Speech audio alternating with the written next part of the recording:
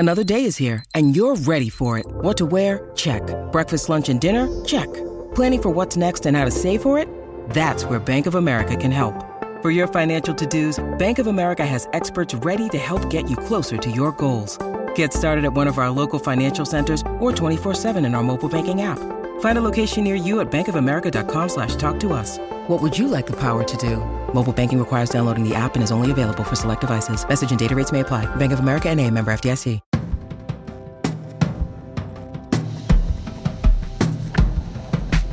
Welcome, everybody, to Screen Talk. This is the post-Eric Kohn baby edition. He is the happy father of a little girl. We have as our special guest this week Ryan Lattanzio, who I'm gonna take credit for discovering. Ryan Lattanzio. He was a mere babe out of Berkeley when he went to. Tell us about the very first time that you wrote for me, Ryan. Well, the first time I wrote for you, that began when I worked at the Pacific Film Archive at the University of California, Berkeley.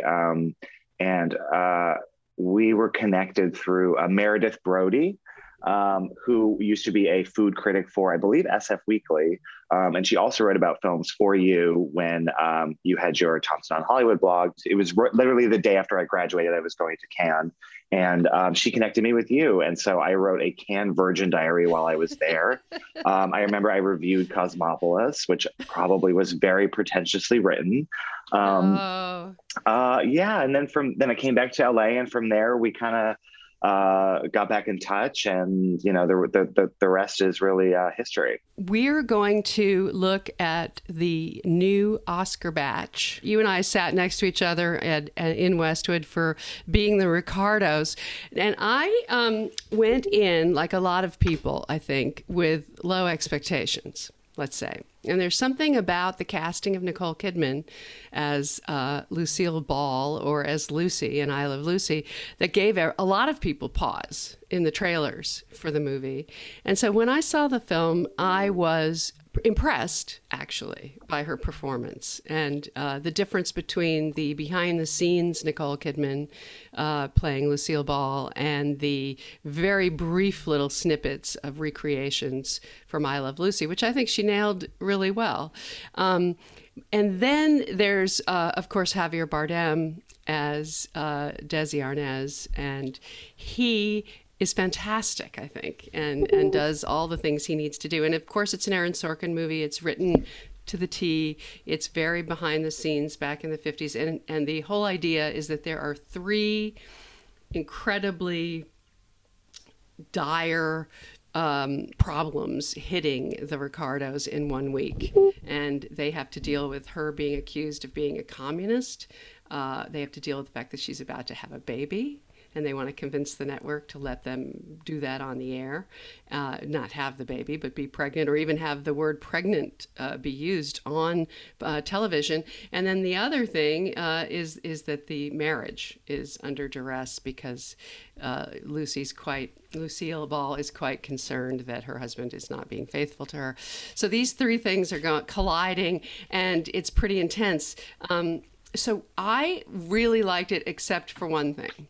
And that was these flashbacks. The idea of going even further digitally into the past to get the young Lucille Ball and the romance with Desi Arnaz, that was not working for me. How about you, Ryan? In these flashback scenes, she's supposed to be, well, she's moonlighting as being 34, right? But she really is 39. And even that is kind of hard to buy. I think even the weakest Nicole Kidman performance, and this was probably stronger than her work in Nine Perfect Strangers on Hulu recently. Even the weakest Nicole Kidman performance is still better than a lot of other actors, right? And she's played real people before. Obviously, Virginia Woolf in the Hours, which won her an Oscar. The Oscar. Deanne Arbus in Fur, which I think is very underrated. But I would say that this is maybe one of her weakest biographical incarnations. I guess because I felt like there is an ebullience that Lucille Ball has when she is Lucy, that's kind of lacking in these scenes that take place within the actual show, right? Even though we don't get so many of them. I think that Nicole is more successful as the off-camera version, as Lucille Ball, in sort of what is the present day of the movie in the 1930s. I will say that this device of showing the machinations in Lucille's head when she's imagining how a scene could be redirected or reimagined, I think those were really interesting, which is to say that the film is probably most successful for me when it's grounded in a realm of fantasy as opposed to the Sorkinian reality. So I definitely thought this ended up being more successful than not, but the actors at the screening obviously responded to it really well. And I suspect that in the Oscar race, we will see Nicole Kidman and Javier Bardem in the lineup because it's just the kind of thing that actors respond to. I mean, he has to do the bongos and the performing and all that stuff in addition to playing Desi Arnaz. People were really going insane in that room for that movie. And my friend, whom I brought as my plus one, at one point I looked at her and was like, "Are we watching the same movie that everyone else is in here?" It was very much disassociating. I mean, it did feel kind of like the kind of Oscar bait movie that I kind of didn't really miss last year during the much indier Oscars. I don't know if you would agree with that or not. No, it's Oscar baity. It is. But perhaps what we're suggesting here is that it's going to play better for an older audience than a younger one. And not for the critics either. Yes. And the critics are not going to be as kind as the actors are. But we have a lot of movies like that this year. House of Gucci is another example of something where I saw it at a screening where the actors were going nuts for Lady Gaga and for Jared Leto, and I'm sure I'm more confident that Leto will get nominated than Gaga, but it's because that's a pretty competitive category, and Kidman may have just gotten in ahead of her, in my view. What do you think? I think that may be true. I feel that Gaga's star might be falling a little bit in this Oscar race. I mean, there was just that story coming out of the dialogue coach saying that her accent was more Russian than Italian or whatever it was supposed to be. And she's doing all kinds of interviews where she's talking about how she's puking and she's convulsing and she's like having mental breakdowns on the set of the movie. And some kind of hideous trauma from her past that she's channeling. Right. And it all feels very overwrought. And it's just like, it feels like very conspicuously like she is gunning for an Oscar, which, she may be deserving of. To me, that movie, I felt like everyone was in a different film. And other people have said the opposite, that they think this whole ensemble was working in concert. But I felt like Adam Driver was doing serious drama. Lady Gaga was kind of straddling camp and drama. Al Pacino was just Al Pacinoing, which in some ways was the best part of the movie, right? Very good at, yes. Which he is very good at. And Jared Leto, I don't know, I guess that's on another planet, not at all interested in trying to harmonize with the other performers. You know what I mean? Like he is just completely doing his own thing. And it's something that, like you said, actors tend to really relish in. They like scene chewing, and they respond to it. And it's interesting because there are several performances this year. If we look at the actresses, for example, Olivia Colman, a beautiful naturalistic performance. I think it's very big. I think it's very subtle and very. I think it's perfection, but that doesn't mean that the or whatever Tessa Thompson's doing in passing. These are quieter performances that aren't as showy, and so in the Oscar race, it's often true that showy wins out over subtle. Unfortunately, no, I agree with that, and I think unfortunately, Tessa Thompson might not make it in for that reason, whereas Olivia Colman has the added bonus of having won for The Favorite, having been nominated for The Father. She's obviously beloved. I think those things could work against her, for her. But like you said, like Best Actress is a very competitive category this year. So then you have Jennifer Hudson in Respect, which is big and showy and singing and channeling Aretha, and the very big dramatic moments that occur in that movie that give her a chance to show what she can do as a dramatic actress. So she should get in there. And Jessica Chastain is an interesting one because I was looking at the Metacritic reviews and I noticed that The Eyes of Tammy Faye is not one of the best reviewed movies of the year, as we know, and it's in the 50s. And usually you need to be, you can be a good actor in a bad movie and get in. Someone like Renee Zellweger, for example, and Judy prevailed, even if the movie itself didn't get great reviews. But it helps. It helps to have good reviews if you want to be in a very competitive field. So I'm curious to see if it's Gaga or Chastain, right? I would vote for Chastain over Gaga in terms of a real, very carefully wrought performance based on a real person that is showy but isn't. There's something you feel sympathy for Tammy Faye, and you feel no sympathy whatsoever for the character played by Lady Gaga. Oh, no, not at all. And, Jessica Chastain could benefit from the fact that she's an overdue star, even though she's better than the movie. And I think that's sort of key here. I'm trying to think of obviously she's not at this level, but someone like Sandra Bullock winning for The Blind Side, way better than what the movie was. Right. That's a good so comparison. that is still possible. But the fact that Eyes of Tammy Faye was not well received, that could leave her out in the cold when it comes to the final five. Okay, so the other movie we caught up with this week was Licorice Pizza, the Paul Thomas Anderson, long-awaited, finally titled movie, with these two great Discovery performances from Alana Haim and Cooper Hoffman, the son of the late Philip Seymour Hoffman.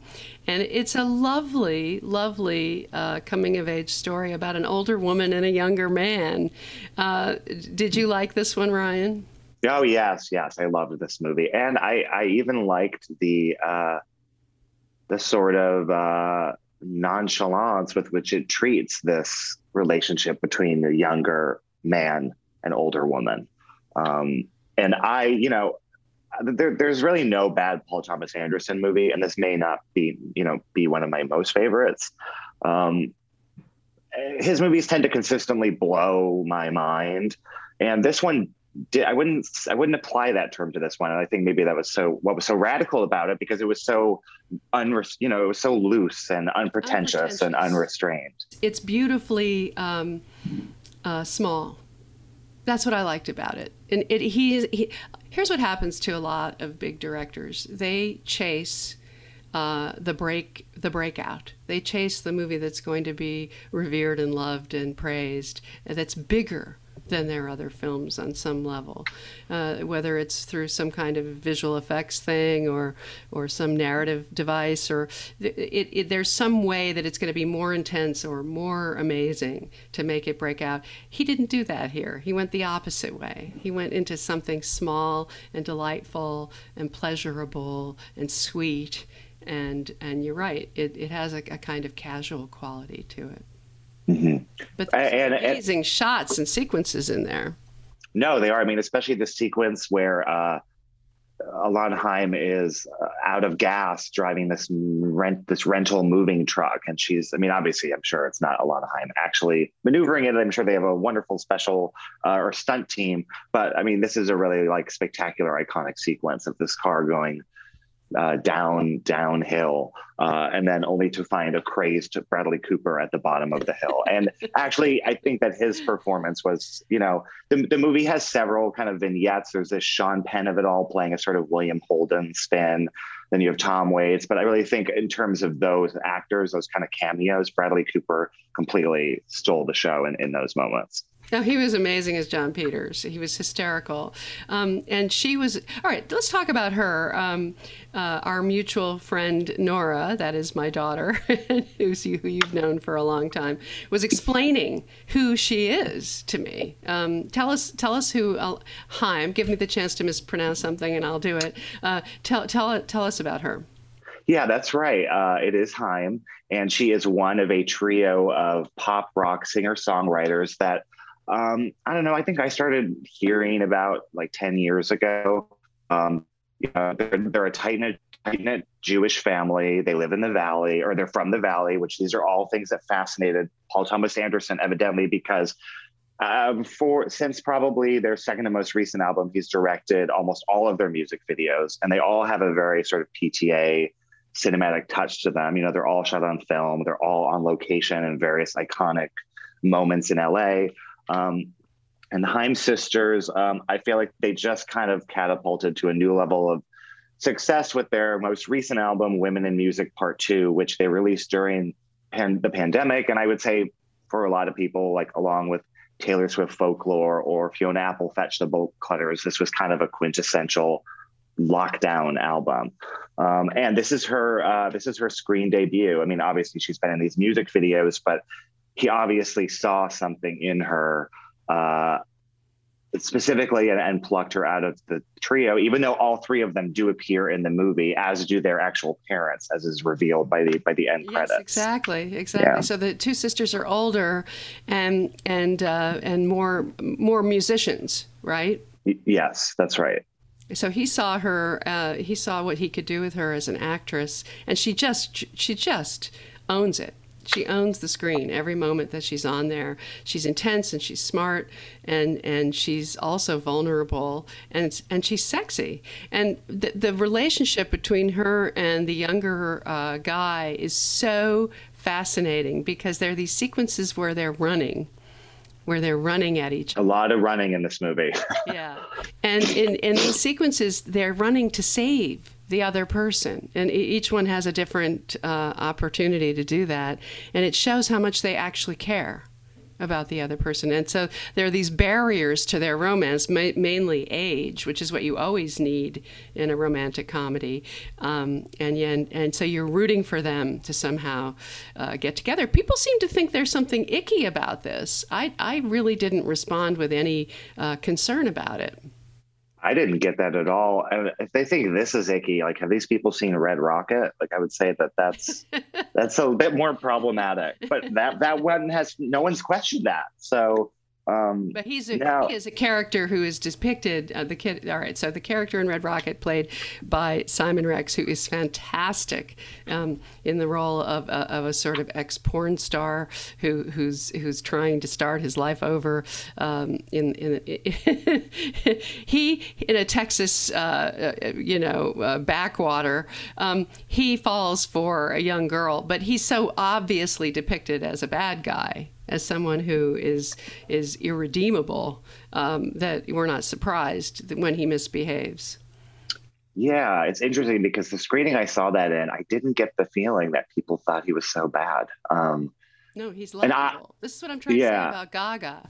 You can have characters who are reprehensible, but there's something about the actor who plays them that draws you in and makes you root for them, despite, the fact you're rooting for him to be redeemed and do the right thing is what you're rooting for. But with Gaga, I never cared about that. No, I never cared. I just assumed she was the one who got offed, I didn't really care about anyone in that ensemble.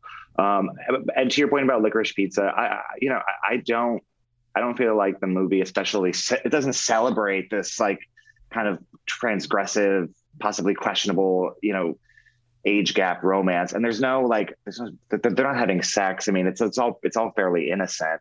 And look, I wasn't born in the 70s, but I mean, it seemed like it was sort of a freewheeling period, and that aspect seemed like period accurate.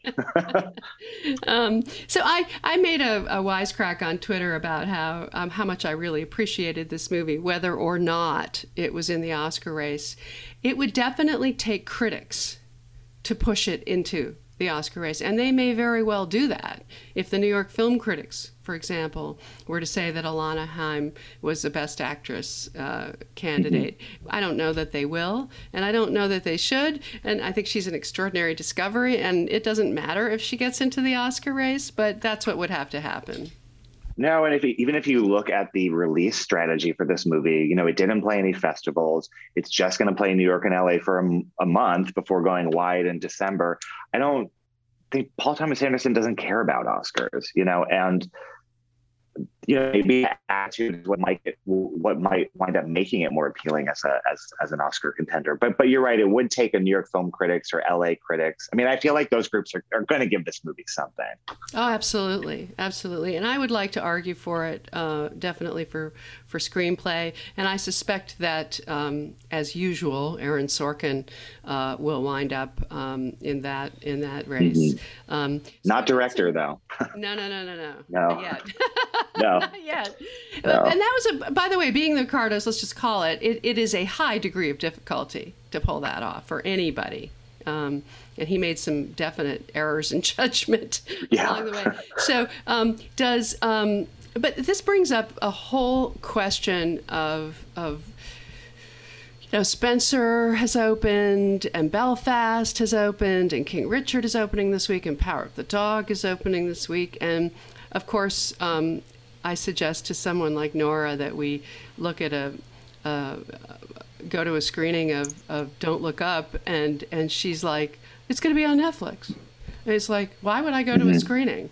It's going to be on Netflix. And there's such an attitude right now. I hear it among my grown-up friends, too. The idea, the older senior types, that they don't need to go to the theater. They don't need to go out anymore. There's just so much fabulous stuff to watch online. And it does bring up the question of these sort of modest, very modest art house performances, not necessarily bolstering the Oscar contenders the way they used to. No, that's right. And I mean, the Power of the Dog has just opened. Probably no one's going to see that in the theater. That's coming to Netflix in 2 weeks. Beautiful. It is so beautiful. And the thing about that movie, too, is that it's a slow burn. And I've had people who've gone to screenings say, wow, it's kind of hard to get into in the first 30 minutes, so if you have that on Netflix, people are going to turn to the next thing, like I think people are going to turn that one off. Captive in a theater for that one. Mm-hmm. But people don't want to be. That's asking too much of a lot of people. It's upsetting to me that this is the way it's going. Of course, this is the way it's going. But the other thing is that even King Richard, which is a populist entertainment, it would have been. I saw it play with an audience. Belfast too. Both of those movies are crowd pleasers. And they would have been really bolstered by box office. And it's just sad to me that, that won't happen for them. No, it is unfortunate. You're a cinephile still. You still believe in the theater. Oh, I do. And I've probably seen like 50 movies since theaters reopened. I mean, that was bolstered by everything I saw at the New York Film Festival. But no, I am a regular moviegoer. And my friends, I think, that once were, I don't know anymore. Most of my friends have maybe gone once or twice, and once was the Bond movie, and they all said it was too long, or they saw it at AMC and there were too many trailers and too many advertisements, which is true. When you go to AMC, you have to endure at least 30 minutes of all of that. And so these are forces that are all working against it for people. It's become difficult for me to talk about like the current cinema with my peers in a way that it used to be. Even people that I think were really well read in film. I'm talking about movies like The Worst Person in the World or even Titane, and they have no idea what I'm talking about. So I think that it's unfortunate that theaters being closed for so long and the conversation kind of being muted for so long because of that. It really kind of put a damper on things. One thing that does give me some hope, though, is the idea that reading subtitles is no longer a thing, right? If you're watching Netflix and you're watching Squid Game, which is the most popular series they've had in a really long time around the world, you're reading subtitles. Although some people listen to the dubbed versions. No, I think for that show, there seems to be overall a preference and a reverence for reading the subtitles, because there's so much that you miss when something is dubbed in. I mean, the only things I've ever watched dubbed in English are Dario Argento movies where the original Italian doesn't exist anymore. Anyway. It's really bad. Yeah. No. Nora was watching Squid Game last night. She was catching up with it this is what people do with the dubbed version, because she wanted to do other things at the same time. This is what people do when they're home. that this is the freedom that watching at home gives you. So we've got some screenings looking for. You must be set up for Don't Look Up, West Side Story, Nightmare Alley. These are the last stragglers. Yeah. And in fact, West Side Story is the same night as the Gotham Awards here in New York, which I have to cover. So I won't. So I'm fine seeing that at a later point. I am not frothing to see West Side Story just because I'm not personally that big of a musical person. Although last night on the plane back to New York, I watched Funny Girl, which I got a kick out of. How did that hold up? Yeah. I don't remember that being such a good movie. No, it's definitely not a feminist tale. And it's as we talk about 2.5 hour long movies. It was almost 2 hours and 40 minutes. And the first 90 minutes are delightful and ebullient, and there's plenty of singing. And then it just like curdles into leaden melodrama about how Omar Sharif's character is like a gambling addict. So yeah, that didn't hold up super well. All of this is to say, yes, we have these 3 big movies to come. Which it's hard to believe. It just feels like there are so many contenders and films this year. It's kind of overwhelming. No, it's interesting going in. Did you see Tick, Tick, Boom? No, I didn't see Tick, Tick, Boom. Okay, I plan to, musical. But I think I'm going to see it on as Nora would say, I'm going to watch it on Netflix. See it on Netflix. Yeah. And The Harder They Fall is on Netflix. That one's really good. The Western. Now, Tick, Tick, Boom is interesting because there have been so many musicals, right, that have somehow not quite captured a wider audience. In the Heights, I thought would do better than it did. Also, Lin-Manuel Miranda, based on his show, but directed by John Chu. And then you have Tick, Tick, Boom, which is directorial debut. And he does a really good job with it. It's solid. But I can't help but think it's a niche audience. In other words, Lin-Manuel Miranda fans and Broadway fans. And Jonathan Larson fans who are fervent. There are many of those. I was one of those. Oh, Nora and we've done karaoke many times. I wouldn't say a lapsed Rent fan, but I don't actively listen to it anymore. But there was a time in my life, where it was probably as a closeted theater kid, there was a time in my life where it was extremely important to me. So I will watch Tick, Tick, Boom with much pleasure on Netflix. Speaking of which, Andrew Garfield should be nominated for that. I could see that happening. If you think about the target demo of the Academy acting branch, that's a big, over-the-top, dramatic, heartfelt singing performance, and they will, in fact, and a surprise from Andrew Garfield that he can do all of those things. So that could be helpful. It's interesting that they're putting Ansel Elgort into the junket for West Side Story. He has some issues. That they're going to have to somehow face up to and contend with. I don't think he will be a Best Actor contender, no matter how good he is in the movie. No, there's no way. And even in the marketing of the film, their favorite. I was still surprised by how much we saw of him in the final trailer. But whenever that was, what was that, 2020, all of that stuff's, at least on Twitter. Before the pandemic, right? Before the pandemic. That'll all come up again on Twitter, but will it matter in the real world? I mean, these are very different places. It was high school era for him, and old accusations. It's going to be interesting to see how that plays out. And then Nightmare Alley, of course, Guillermo del Toro we're very excited about, and Shape of Water was a Best Picture winner, and many people loved Pan's Labyrinth as well.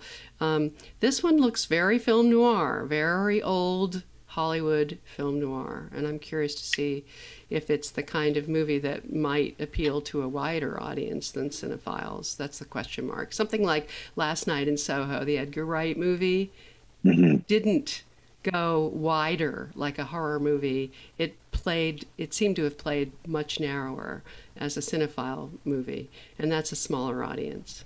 Yeah, I mean, that one didn't score well with critics, and I don't know that it played really well for a lower brow audience. It kind of just flopped in the middle. It's called a tweener.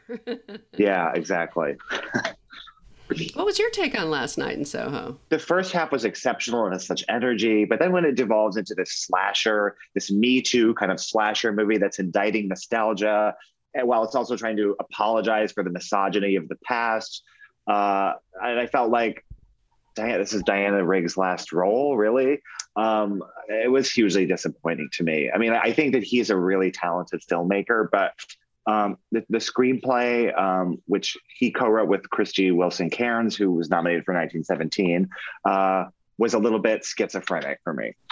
That's valid. So we're looking at the documentary field. It is so large. There are so many movies, but there are a few that are starting to emerge as the front runners that might end up on the short list. So as we all know, the short lists are coming up in December.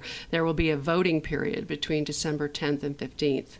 And then they will announce this whole long list of short lists for all, score and song and foreign film and documentary among them. So the IDA nominations came out and the Critics' Choice doc winners were announced. And it really looks like Summer of Soul is coming out as a real front runner. Did you get to see that one?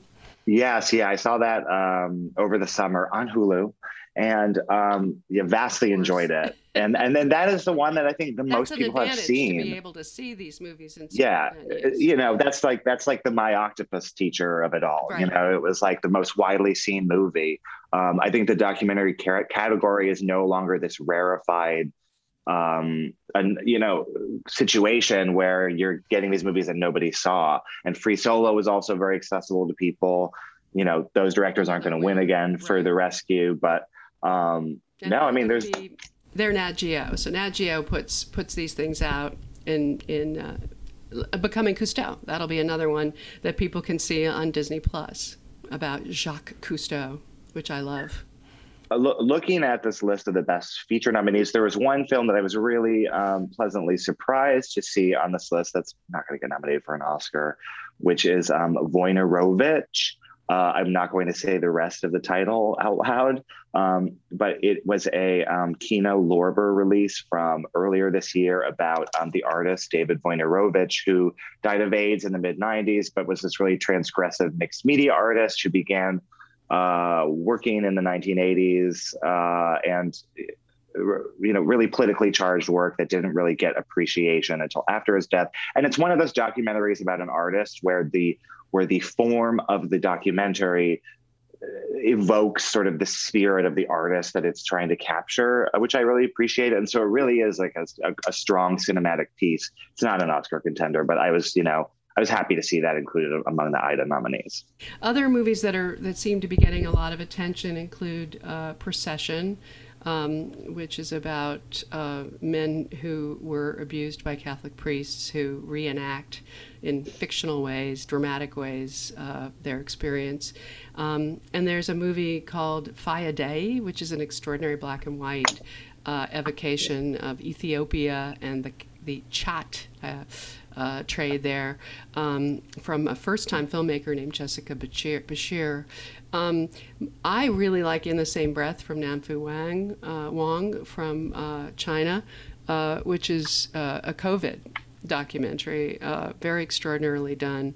And then there's Ascension, Jessica Kingman, which is extraordinary visual evocation of the scale of China and the new wealth in China. These are really worth seeing. Yeah, we talked about this the other day. There's definitely going to be some kind of COVID documentary slot in this category because there were a number. Last Wave and In the Same Breath. No. And Nanfu Wang is overdue and deserving. And that movie is really powerful. And that's another movie where a lot of people I know that don't normally watch documentaries or watch films, texted me about it. Have you seen this? And really disturbed and, provoked them. So I think even though that released a few months ago, straight on HBO Max, I still think there's going to be a further conversation about that one along the line. So thank you for joining me, and I hope to have you back. All right. Thanks for having me, Anne. Great to talk to you. Okay.